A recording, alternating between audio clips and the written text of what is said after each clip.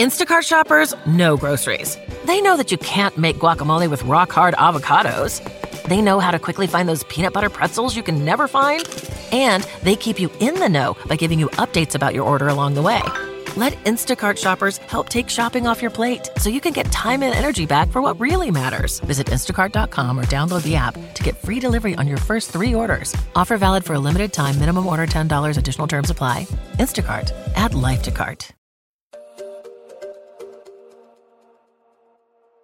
Hello, Pete here from the Football Ramble. Now, if you want to take charge of your money, you need Revolut, the financial super app that helps you control every aspect of your finances. Used by over 20 million people around the world, Revolut does it all. You can send and receive money in over 30 currencies with no hidden fees, and make instant transfers between Revolut friends wherever they are in the world using Apple or Google Pay. Download the app and sign up in just a few taps. Get 3 months of Revolut Premium for free if you use my link get.revolut.com/football ramble. That's get.revolut, revolut.com/football ramble.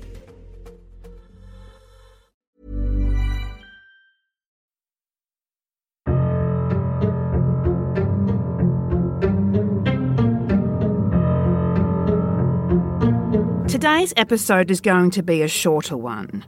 We were going to pair it with a more high-profile case that has an abundance of information available, whereas this case does not. However, if we did that, Cherie's story would then not get the individual attention it deserves, and we feel this case needs more eyes and ears on it. Cherie did not come from a medium to upper-class family. She was in state care. She was going through a rough patch. But she has a foster family and siblings that love and miss her very much. And it was the inaction of several government and non-government agencies that prevented and potentially hampered the investigation right from the start. This is Cherie's story.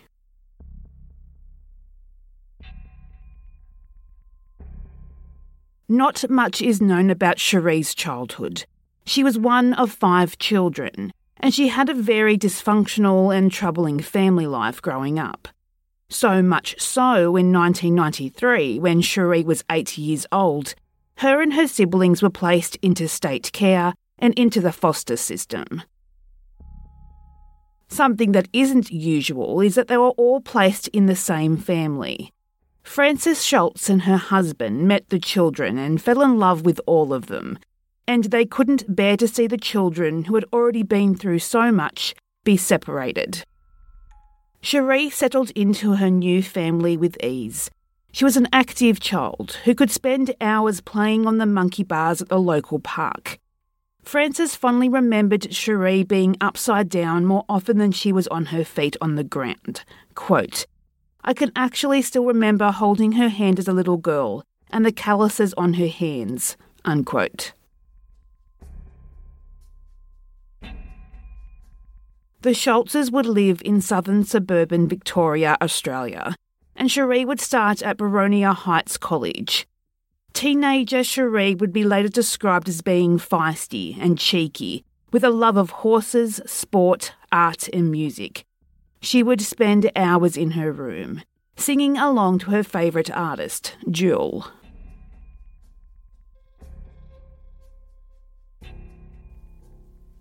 (1998) and Cherie was 14 years old. She, like a lot of girls around this age, was fighting for her independence, and she would be at constant odds with her foster mother, Frances. But Frances wasn't the evil foster mother that you hear so often in true crime podcasts. She was really dedicated to making sure that Cherie and her siblings dealt with the emotional trauma from their past and they grew from it. It seems that Cherie's siblings were, but Cherie's teen years, it seemed to bring back some unresolved issues. What started out as normal rebellious, "I hate you, I'm not cleaning my room, you can't make me," that type of behaviour, it manifested into self-harm and physical aggression. Frances and her husband were at a loss at what to do, but this behaviour was starting to have serious effect on her siblings, and after 13 social workers in 6 years, the difficult decision was made to place Cherie with another foster family in Maroolbark.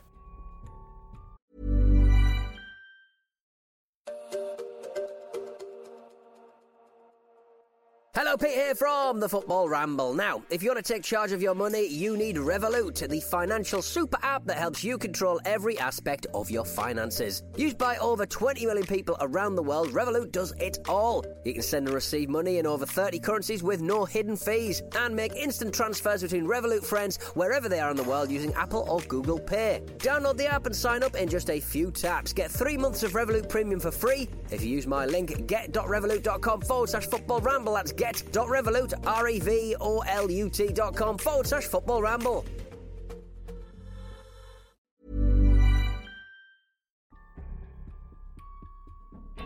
The change in environment didn't seem to help though. It actually made the situation worse. Cherie seemed to be even more depressed being away from the only real family she knew. 6 weeks before Cherie disappeared, she called Frances and apologised for her actions. She asked if she could come back home. Now, in the year and a bit that Cherie was living with her new foster family, she had been spending some weekends back with the Schultzes. And the weekend after this phone call was one of those weekends. Cherie and Frances talked about what this return would look like and what needed to be done to make this happen. They both agreed to start taking the steps necessary so she could return to live with the Schultzes. All in all, it was a really positive visit and Cherie seemed happy and excited. Cherie was also excited about her upcoming 16th birthday, which was in about 3 days' time. She had sent out invitations for a birthday party and she had also bought her family some Christmas presents. What I'm saying is, Cherie had a lot to look forward to. Her birthday and Christmas and transitioning back to living with the Schultzes, who she considered her parents. Cherie had her problems, and she wasn't happy with the foster family she was living with, but she had never run away before.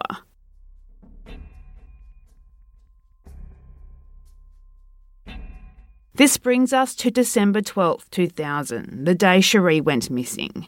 It was a Tuesday, and Cherie had a midday appointment at the Knox Dental Group in Waturna South in Melbourne's eastern suburbs. It was one of 2 dentists at the Tower Point shopping centre. Cherie would walk out of the dentist at around 12:30. Now, for reasons we don't know, instead of making the phone call at one of the many public phones at the Tower Point shopping centre, Cherie would make the 5-kilometre or 3-mile walk to the corner of Shellkirk Avenue and Waturna Road to a phone booth. This walk would have taken her about 45 minutes to an hour, but it is now 2 p.m, and she made a reverse call home to her new foster family for a ride home. Now, it is possible Cherie was planning to make the 15-kilometre or 9-mile walk home, and then a third of the way through the trip, she realised just how far it was, and then made the call home for a ride. And this phone box was on a main road close to a bus stop, so there is always a chance she planned on taking the bus home. From all reports, either her foster parents didn't pick up the phone, or they did and couldn't or wouldn't pick her up from the phone booth. What is known is no one ever reported seeing Cherie after this, and it would seem that she disappeared into thin air.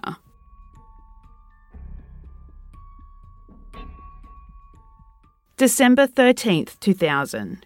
Frances called the foster family to speak to Cherie. The two were in constant contact, even though Cherie had not lived with the family for over a year. Frances was told that she wasn't there, and basically no one knew where she was. This set off alarm bells for Frances, but because Frances wasn't the legal guardian of Cherie at the time, her current foster parents were.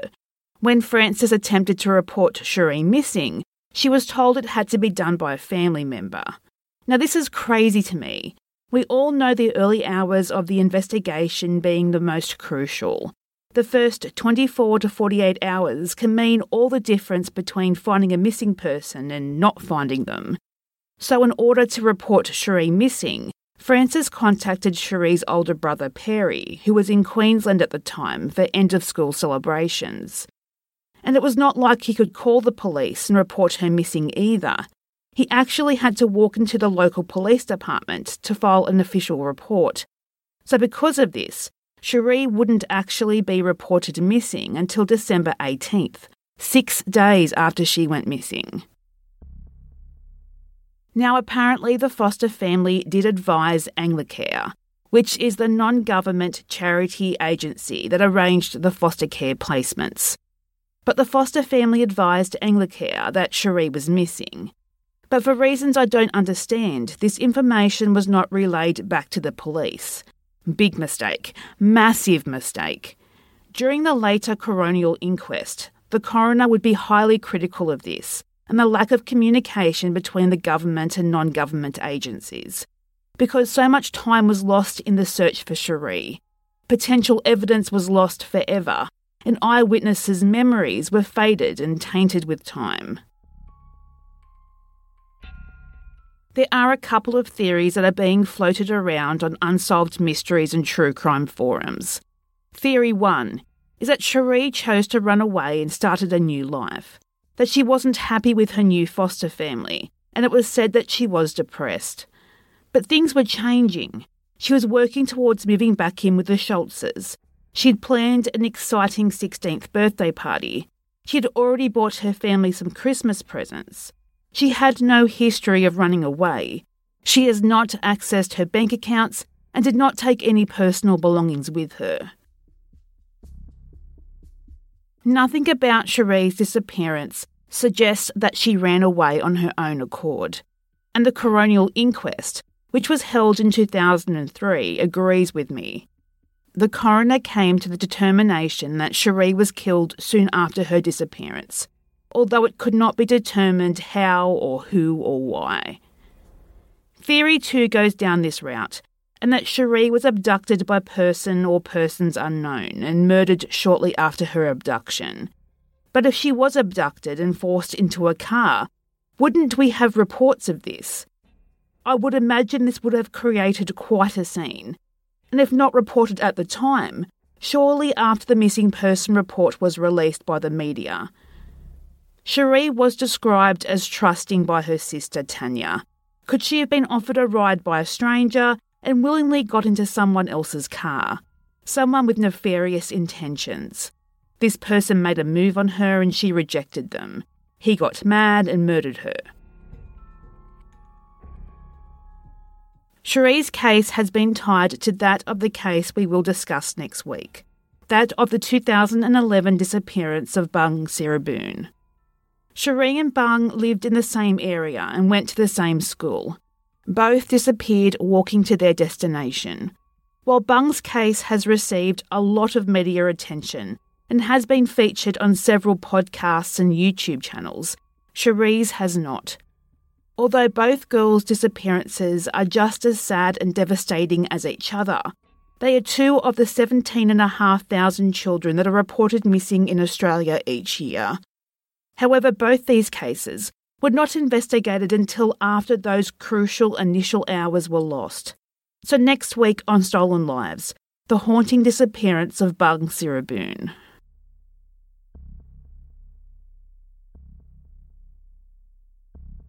Cherie Westell was almost 16 years old at the time of her disappearance. She was medium build, with brown hair and hazel eyes, with a gap between her front two teeth and a pierced tongue. She was last seen wearing a grey wind cheater and dark blue jeans.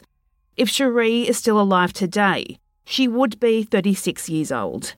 If you have any information on the disappearance of Cherie Westell, please contact Crime Stoppers on 1800 333 000.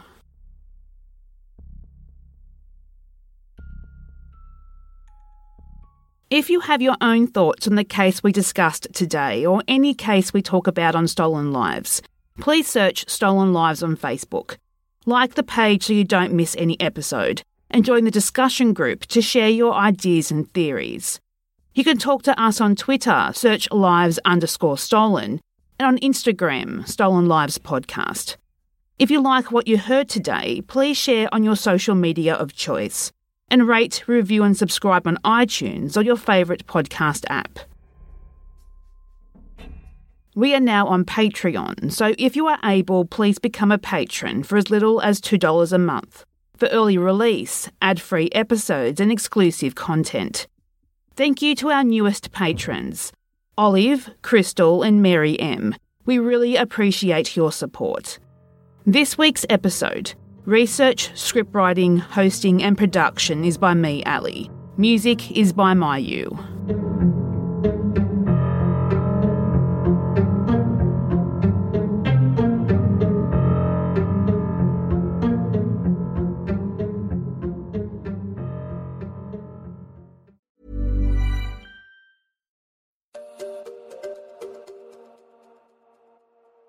Hello, Pete here from the Football Ramble. Now, if you want to take charge of your money, you need Revolut, the financial super app that helps you control every aspect of your finances. Used by over 20 million people around the world, Revolut does it all. You can send and receive money in over 30 currencies with no hidden fees and make instant transfers between Revolut friends wherever they are in the world using Apple or Google Pay. Download the app and sign up in just a few taps. Get 3 months of Revolut Premium for free if you use my link get.revolut.com/football-ramble. That's get.revolut, revolut.com/football-ramble.